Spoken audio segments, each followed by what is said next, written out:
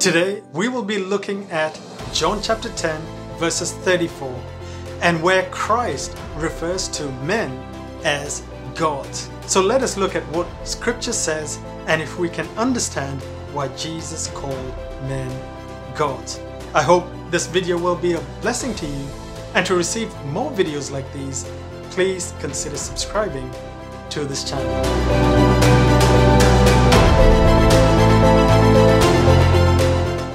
John 10:34. Jesus answered them, "Is it not written in your law, I said you are gods?" When you first read this passage, the following question arises. If there is only one God and there is no other God, how can Jesus call us gods? What did Jesus mean when he made this statement? If there is only one God and there is no other, how can Jesus call us gods? What did Jesus mean when he made this statement? This passage can sometimes seem confusing. To understand what Jesus was actually saying, we need to begin by looking at the scripture being referred to by Jesus from the Old Testament. Jesus was actually quoting directly from Psalm 82. To understand the context of Jesus' use of this passage, we need to read Psalm 82 verses 1 to 2 and also verses 6 to 8. Psalm 82 verses 1 and 2 says, "God has taken his place in the divine council. In the midst of the gods, he holds judgment. How long will you judge unjustly and show partiality to the wicked? Selah." Now, if we read Psalm 82 verses 6 to 9, it says, "I said, you are gods, sons of the Most High, all of you. Nevertheless, like men, you shall die and fall like any prince. Arise, O God, judge the earth, for you shall inherit all the nations." In the above passage, notice there are two usages of the word for God or gods. In the original Hebrew, the term used here is Elohim.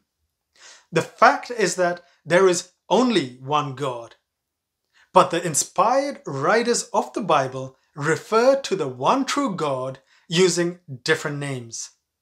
Each of these names highlights an aspect of the character of God. In this instance, the word Elohim has been used for God. When we look at the term Elohim and what it means, it actually means Supreme One or Mighty One. Take note that Elohim is not only used of the one true God, but it is also used to refer to human rulers, judges, or angels. In Psalm 82 verse 1, the first instance of Elohim refers to God with a capital G, but the second instance refers to judges, rulers, or angels.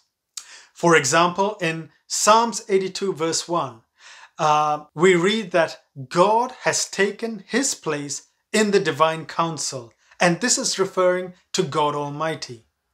In the midst of the gods, in this reference, Elohim is referring to judges, rulers, or angels that hold judgment. Likewise, when we read in Psalm 82 verses 6 to 8, it says, "I said you are gods." Over here, again, it is referring to judges, rulers, or angels. Then it goes on to say, "Sons of the Most High, all of you. Nevertheless, like men, you shall die and fall like any prince. Arise, O God." And now, the same word Elohim is referring to God Almighty. "Judge the earth, for you shall inherit all the nations." You see, Jesus' use of the wordplay here implies a rabbinic style argument. For example, Jesus asks in Matthew 6 10:30. But if God so clothes the grass of the field, which today is alive and tomorrow is thrown into the oven, will he not much more clothe you, O you of little faith?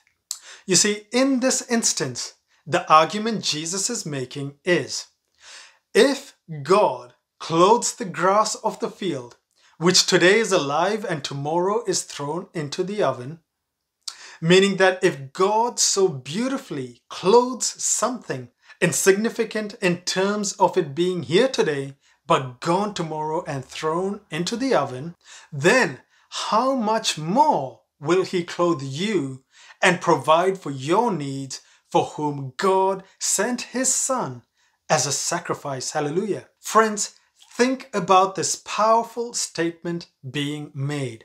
I hope it encourages you immensely.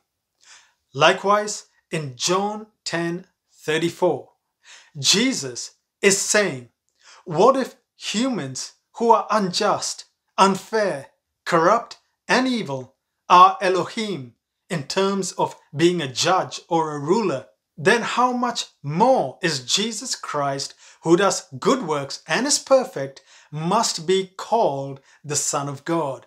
Amen. You see, this is the reason why Jesus says in John 10:35-38, if he called them gods, to whom the word of God came, and scripture cannot be broken, do you say of him whom the Father consecrated and sent into the world, you are blaspheming? Because I said, I am the Son of God. If I am not doing the works of my Father, then